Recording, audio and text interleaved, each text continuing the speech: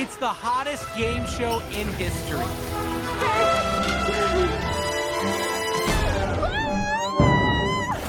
Hey, I'm out.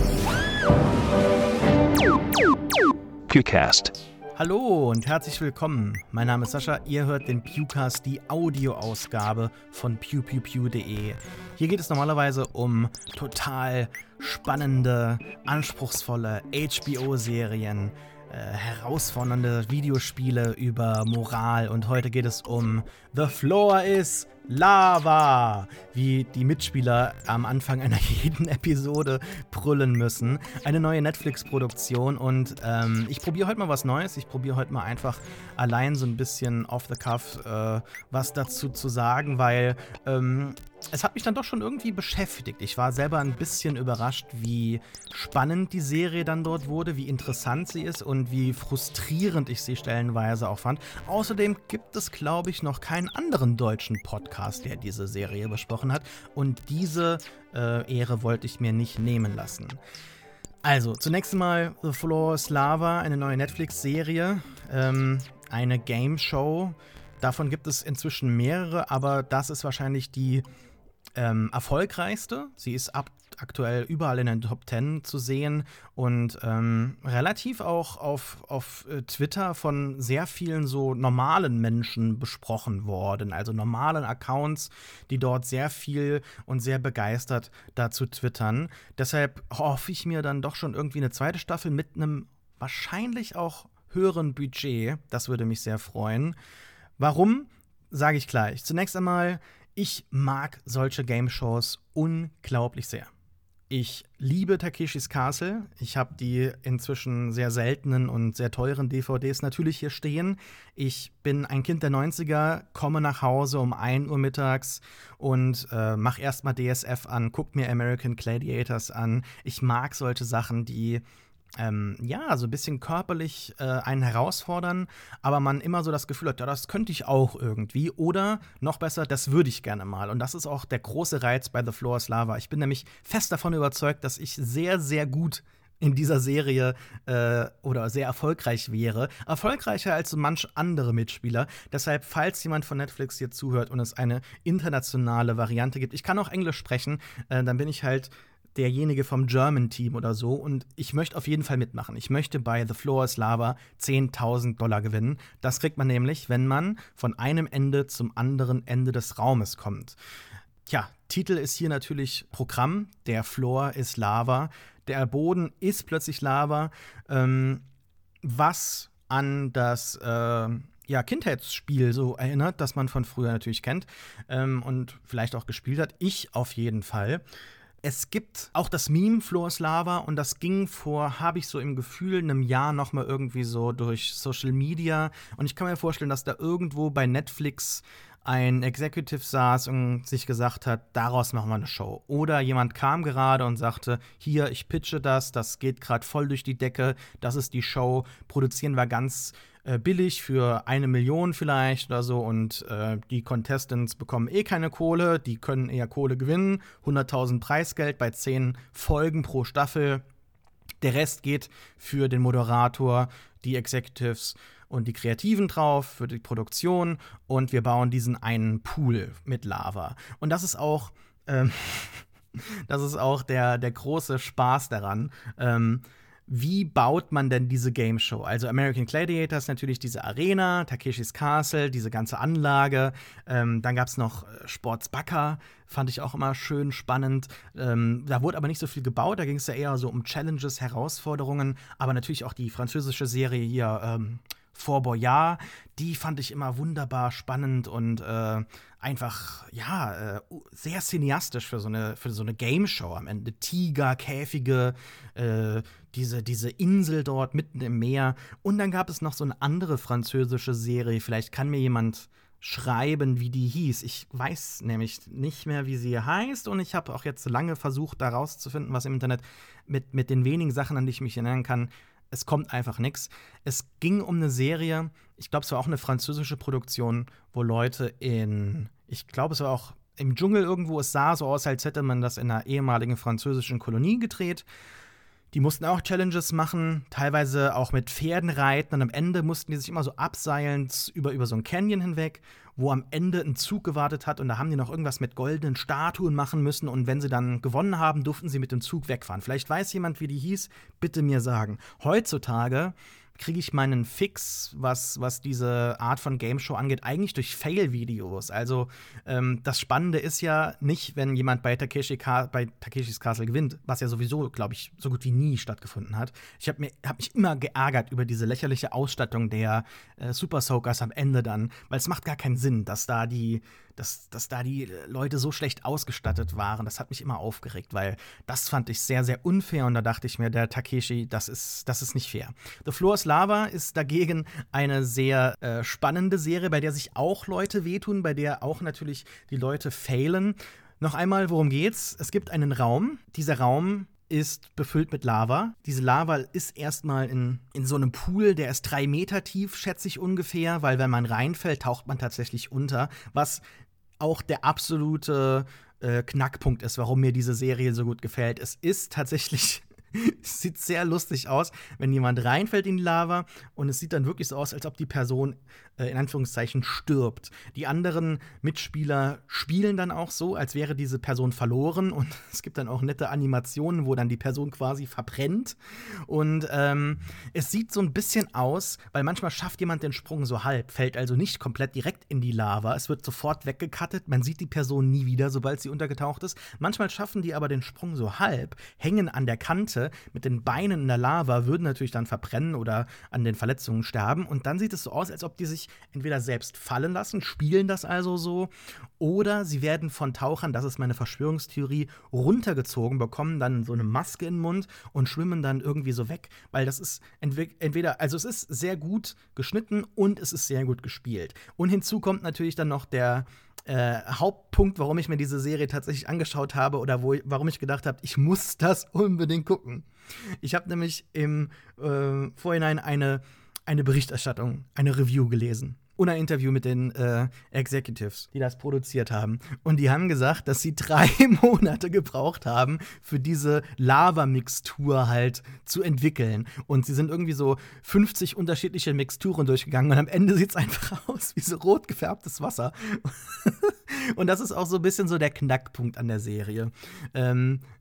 Es ist eine Serie, die hat sehr viel Potenzial und einen großen Unterhaltungsfaktor und gleichzeitig frustriert sie einen sehr, weil man das Gefühl hat, man ist sofort kreativer als die Serie selbst. Vielleicht fehlt das am Budget, aber vielleicht, weiß ich nicht, vielleicht wollte man auch nicht mehr, vielleicht konnte man nicht mehr machen. Das große Problem für mich ist nämlich, dass dieser Raum, der dort gebaut wird, der überquert werden muss, immer gleich ist. Es gibt unterschiedliche Themen. Man sagt da so einmal das Planetarium, dann ein Pizzarestaurant oder auch so irgendwie ein Zimmer mit Artefakten von irgendeinem Sammler. Dann gibt es einen Raum, der heißt Ägypten. In der Mitte steht dann natürlich eine Pyramide, von der man sich sehr schwer wegstoßen kann wegen den Seiten und so weiter. Und am Anfang kommen alle 3 Contestants an. Pro Folge treten 3 Teams an, 3 Personen und gewinnen tut der entweder mit den meisten Leuten ankommt, kommt eine gleiche Anzahl von Leuten an, entscheidet die Zeit. Alle 3 Personen kommen gleichzeitig in diesen Raum und müssen dann über Objekte hinweg, die dann natürlich immer themenorientiert sind und auch ein bisschen so spaßig umgesetzt sind. Zum Beispiel gibt es dann eine Mumie, ein Sarkophag, der dort steht im Ägyptenraum. Wenn der aufgeht, ist da ein Alien drin. Also so kleine Gags gibt's da auch. Und apropos Gags, das Ganze ist moderiert von Rutledge Wood. Den kennt man vielleicht vom amerikanischen Top Gear. Ein Autotyp so aus dem amerikanischen Fernsehen, der dort ab und zu was moderiert. Hat aber auch ein bisschen was mit Adam Carolla zu tun. Also wenn man da jetzt schon so nicht so das tolle Gefühl hat, ja, dann wird das wahrscheinlich auch nicht besser, denn der hat ganz schreckliche Wortspiele am Start, die so drüber gedubbt sind und das hat mir nicht gefallen am Anfang. Das wird dann aber irgendwann so scheiße, dass es auch geil wird. Also das ist schon ganz nett gewesen. Es gibt kleine Intros, wo die Figuren. Ich wär froh, es wären Figuren. Es gibt drumherum kein Storytelling. Es gibt ja nur die Aussage, the floor is lava, aber keiner fragt, why is the floor lava? Also warum ist das Ganze so? Es gibt keine Story. Es hat so ein bisschen so den Anschein von einem Milliardär, der dort irgendwie was aufbaut. Also das könnte man so leicht machen, dass der Wood irgendwie so ein Milliardär spielt, der jetzt irgendwelche armen Leute dort durch seine Lavaräume schickt. Aber die Räume sind immer gleich. Die Anordnung der Ausgänge des Eingangs ist auch immer gleich. Hinzu kommt das große Problem, dass halt eben auch die Anordnung der Objekte im Raum eigentlich relativ gleich ist und oftmals wenig herausfordernd, habe ich das Gefühl. Herausfordernd wird es eher, wenn so die Lava hochspritzt und auf gewisse Objekte kommt, auf Hindernisse, sodass die rutschig werden. Aber ultimativ habe ich immer das Gefühl, wenn ihr nur springt und irgendwie so mit den Knien aufkommt, mit den Händen euch festhalten würdet, dann wird das eigentlich alles relativ schnell gehen. Die 3 Mitspieler kommen aber immer so in den Raum, stehen da erstmal, überlegen, was sie machen können. Die wenigsten fangen sofort an, haben einen Plan. Das war so ein bisschen enttäuschend. Es gibt auch keine Kostüme. Jeder kommt da in seiner eigenen Sportkleidung. Manchmal gibt es so ein bisschen, weil die Teams sich immer so kennen aus, entweder im Fitnessstudio oder dann gibt es die Typen vom Basketballteam, die Tom Brady Superfans oder so, die dann ein NFL-Trikot anhaben. Dann gibt es so die Familie, aber auch die Mutter, die mit ihren peinlich berührten Töchtern da so steht und sagt, ja, wir schaffen das jetzt, ich bin die Sporty Mom. Und die haben dann halt auch so ein Outfit an, als würden sie ins Fitnessstudio gehen. Und keine Schutzkleidung, weil die ist auch nicht notwendig. Die Hindernisse sehen nicht so aus, aber sie sind tatsächlich aus so Schaumstoff und es wird sich keiner die Zähne ausschlagen. Es ist jetzt kein Wipeout und der Schmerzfaktor bleibt eigentlich relativ gering. Es gibt 1-2 Puzzles in den Räumen, die sind aber nicht notwendig. Also man muss diese Puzzle nicht lösen, um den Raum quasi zu lösen, um am Ende anzukommen. Am Ende, an dem Ausgang, der auch immer gleich ist, das ist sehr schade. Man hat wahrscheinlich ein geringes Budget gehabt, konnte nicht mehr Räume bauen, aber wenn ich mir das dann so doch irgendwie anschaue, hätte man das sehr leicht verrücken können mit so verstellbaren Teilen, die man irgendwie interessanter hätte aufbauen können, sodass es mehr Abwechslung gibt.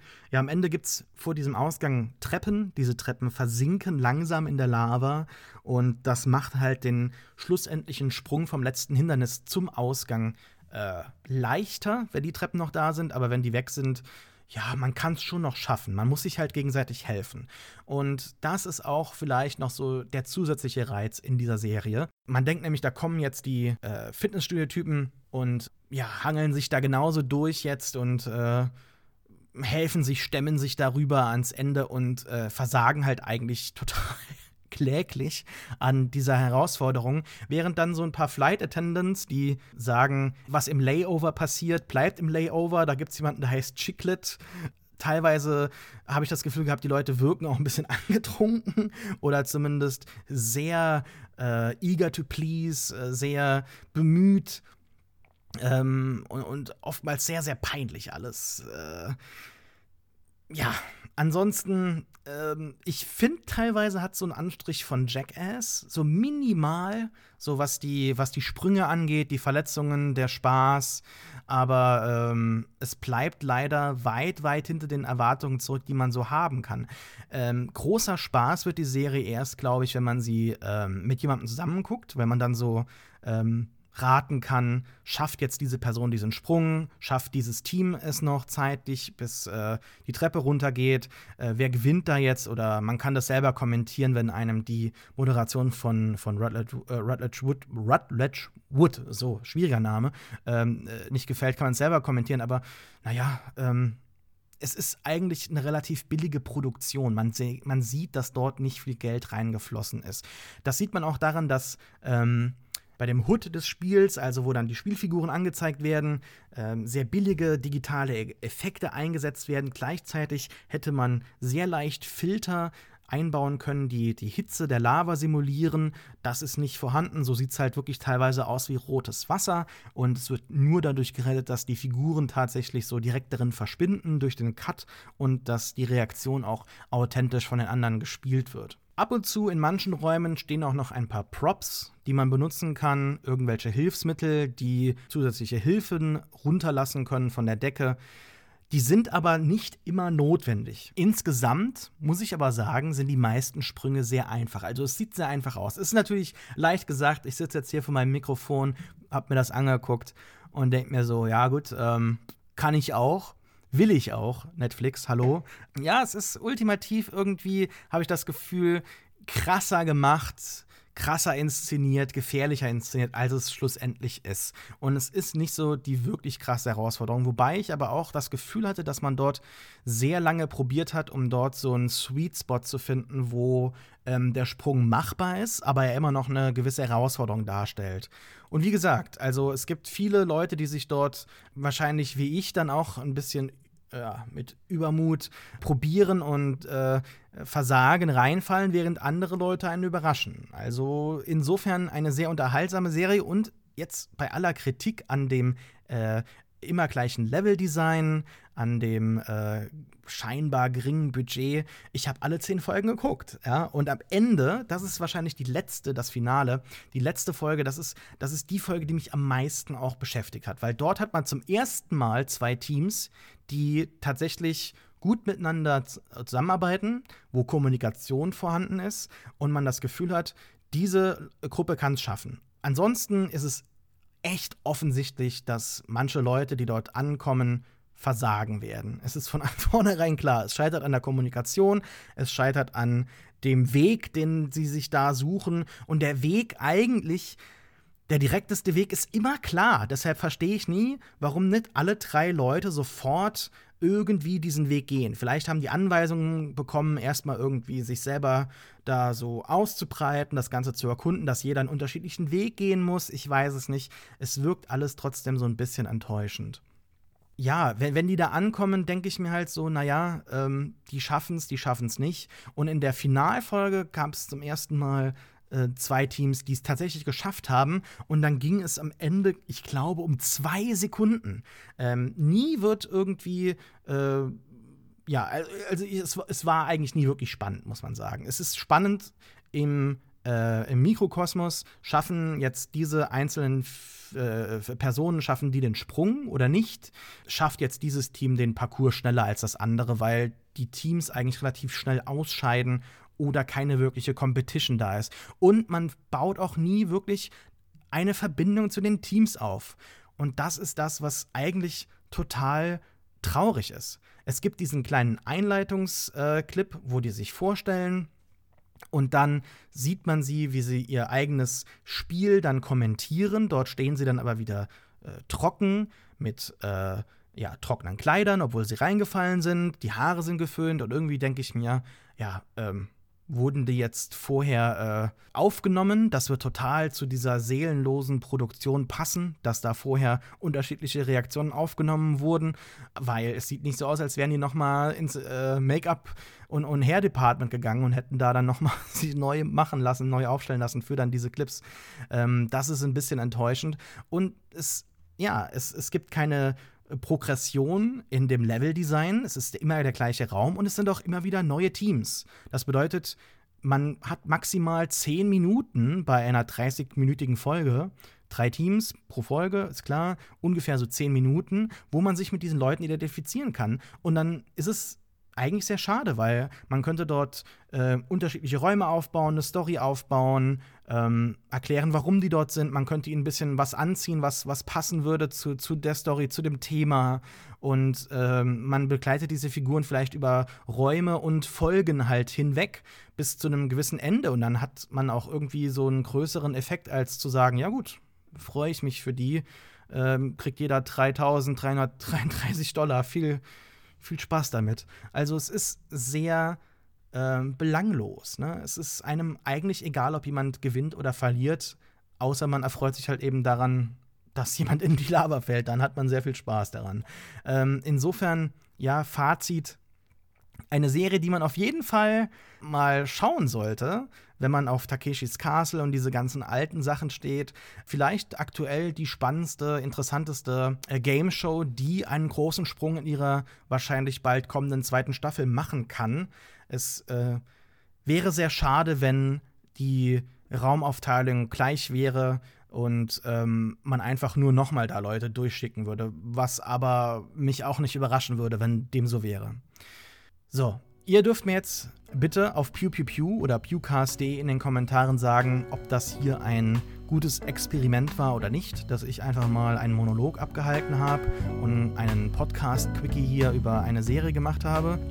Ansonsten dürft ihr eine iTunes-Review hinterlassen. Den Podcast gibt es überall zu abonnieren, wo es Podcasts gibt. Und falls tatsächlich jemand von Netflix zugehört hat, bitte, ich möchte mitmachen. Ich bin auch auf jeden Fall dabei, wenn es wieder heißt, The Floor is Lava.